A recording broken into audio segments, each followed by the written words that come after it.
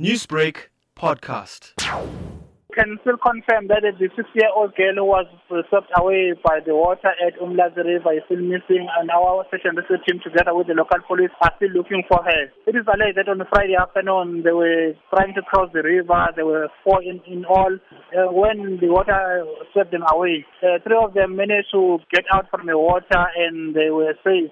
The 4th one was swept away by the river, and up to now she's not yet found. Our police officers are still working day and night to try and look for her, but she's not yet found up to now. We're also appealing to the community members who are staying in that vicinity to call us if they see any suspicious looking body or a person in the river, to call us. When did the incident take place? It was at previous Friday. It's almost a week now she's still missing.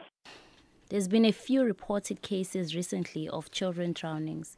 How would you advise the community to keep safe? We want to caution the youth, especially the young or even the old people, that if they see that the water is not normal or the river is not normal, it's becoming flooded, they must not attempt to cross that river. They must just wait until the water gets low so that they can see where are they walking. If the water is also dirty, that means that there's a problem. They must not try and cross over that water or river.